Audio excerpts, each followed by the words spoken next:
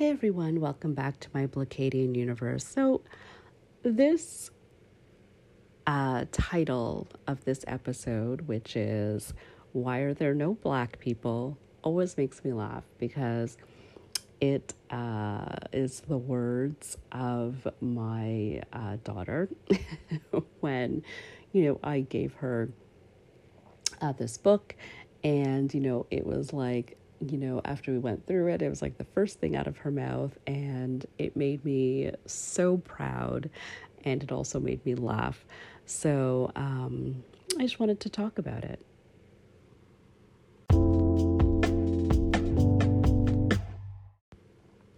So, as you can imagine, I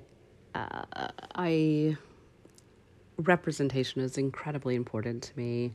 And as a mother, as a Black mother, I've given this a lot of thought. And in how I, raise my children and just making sure that they're proud Black people, children, because it's a necessary skill in life. And, if you're a listener of the podcast, longtime listener, thank you so much. I appreciate it. But also, that I talk about the education that I received growing up as a Black girl, and how it was that foundation of, loving myself and loving my Blackness is something that has served me well, and I know that without it, I would, suffer greatly from racism, even more so than, I do now, just in this country that doesn't have love for Black people and all of our beautiful facets, and, sees us as full, complete human beings. And so that is something that's so important to me in my household and my family, and just making sure that that's a key piece of that, of my children's education is, obviously the things that all children need to learn about growing up. But for Black parents, there is, parents of Black children, there's that additional knowledge. I sort of say it's like that sixth sense, of it. It's just that extra thing that we have to teach our children about, which is, racism. And that takes its form in many different ways, but what it needs to start with is self-love. And I think self-love is so important for your kids' self-esteem, and just, building up their knowledge of self, and just having, pride in who they are, before they go out into the world that tells them this is the standard by which you're getting measured against, which is whiteness, and this is what you should, aspire to be. They're going to know that that's not the truth, that that's a lie. And that's, my job as a parent to pass that on to them and make sure that they know that, remove that veil from their eyes so that they can see their beauty. It's so important. And you never know, as a parent, you never know, what, you try your best, and you never know what's getting in there, what's being absorbed, and, what's not. But, I got a book, for my daughter, and she's It was just like a book about fashion.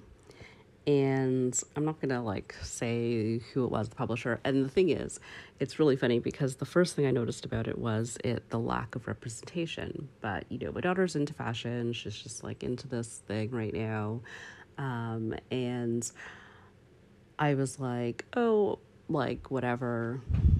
It's just a book, but I'm very conscious of everything that I'm bringing into the house and, the message it's sending and, scanning through the book. I thought, okay, it's not like I'm like, we can't have anything with, just white people in the house. But I did, think like this is different than most of the material that I'm bringing in. But I was like, whatever, it's a cute book. I like it. It's cute. She'll like it. So I brought it in. And so, we were looking through it together, just having, conversations that you do with, little ones about like, oh, what was your favorite part of the story? Or like, what outfit do you like the best? And like literally no comment except for, why is there no black people? And I was like, I didn't want to like just crack up, but I was like, I had that moment of like simultaneously wanting to laugh and being like, how observant, how amazing. Yes, these are the questions you need to be asking. Like, yes, yes, yes. Like, like as, just pride, because I was like, oh, well, I was like, yes, that's actually, so I was like, wanting to laugh, but I put my, mom hat on, and I was like, that's actually a really good thing that you noticed. And like, it's just like, yeah, this book does need more representation of, different kinds of people in there, right? And, we sort of had a conversation about that, how it's sort of, strange that this book would only have one type of person, because we know that fashion is for everybody. It's, like that was just sort of our thing, and we love looking at fashion, and we love different ways of expressing ourselves, and, having that conversation about why fashion is important and, all these kinds of things. So it was a very proud moment that it stuck out to her. And that the other really powerful piece that she said was that it was really strange. And I love that I'm creating a reality for her that this kind of book is strange to her, that it's like nothing she's ever seen before. You know what I mean? Like, that's powerful to me, because I think that in my childhood growing up, that, stories where I was excluded from, where I didn't see someone like me in, fashion, or even like a basic story about like, a kid finding a puppy or whatever. I don't know what children's books are like, but I just felt like that would have never, I would have said that's the status quo. Like, I know that it shouldn't be, but I wouldn't have been shocked that, we had to go hunting for a story about a little black girl finding a puppy. I just know that, like, I would never see myself so readily represented, and that would have been the status quo. And I love that, that's different. That's different for my children. So my family growing up, we were, really tight unit. And I I love that. It's so foundational, of my identity, as families are growing up. But I was just thinking about, this the power of representation and the importance that it has for equity seeking groups, any equity seeking groups, but specifically to me as a Black woman. Um, and I know told this story before, I believe I have, but, back in the day when I was a young lass, there were, it was more rare to have diverse Barbies. And, I was into Barbies and, having that black Barbie come out and,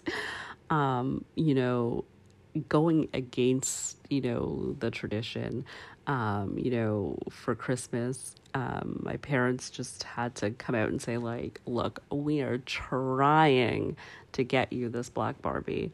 And so we were just like driving around town trying to get our hands, on this Barbie for me. And I think I it didn't actually happen on Christmas. I think I ended up getting it like after Christmas for like New Year's, I guess. But around that time it was just sold out everywhere. And it was still so special to me because it wasn't about, it stood out on my mind because of the importance that, my family would spend their weekend just like driving around town to try and get me a doll that, in some way, shape, or form,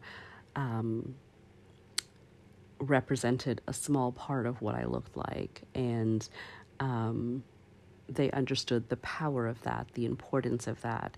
And, we all knew it. And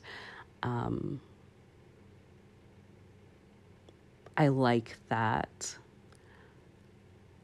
that was,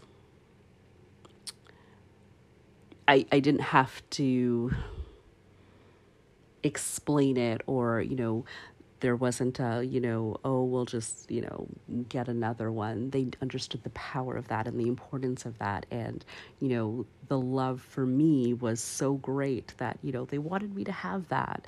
And it always just stayed with me as something that was, more meaningful than the doll itself, was that the meaning behind it was something that they so wanted for me. And so that's why it makes me so proud that, you know, my children are seeing that constantly, that there's already, they're still, young, they're still so young, but there's already that awareness, that knowledge that they belong everywhere, that there's space for them everywhere. And, the stories that we tell, the things that they see, the books that they read, they need and deserve to be a part of it. And when they're not a part of it, it's strange. And, well, frankly, that's the way it should be. So thank you so much for listening, and I'll talk to you next time. There's a popular quote by Zora Neale Hurston, and it goes, "All my skin folk ain't my kinfolk." And I've been thinking a lot about that quote lately, just because of everything that's been happening in the Black community lately. So, yeah, let's talk about it.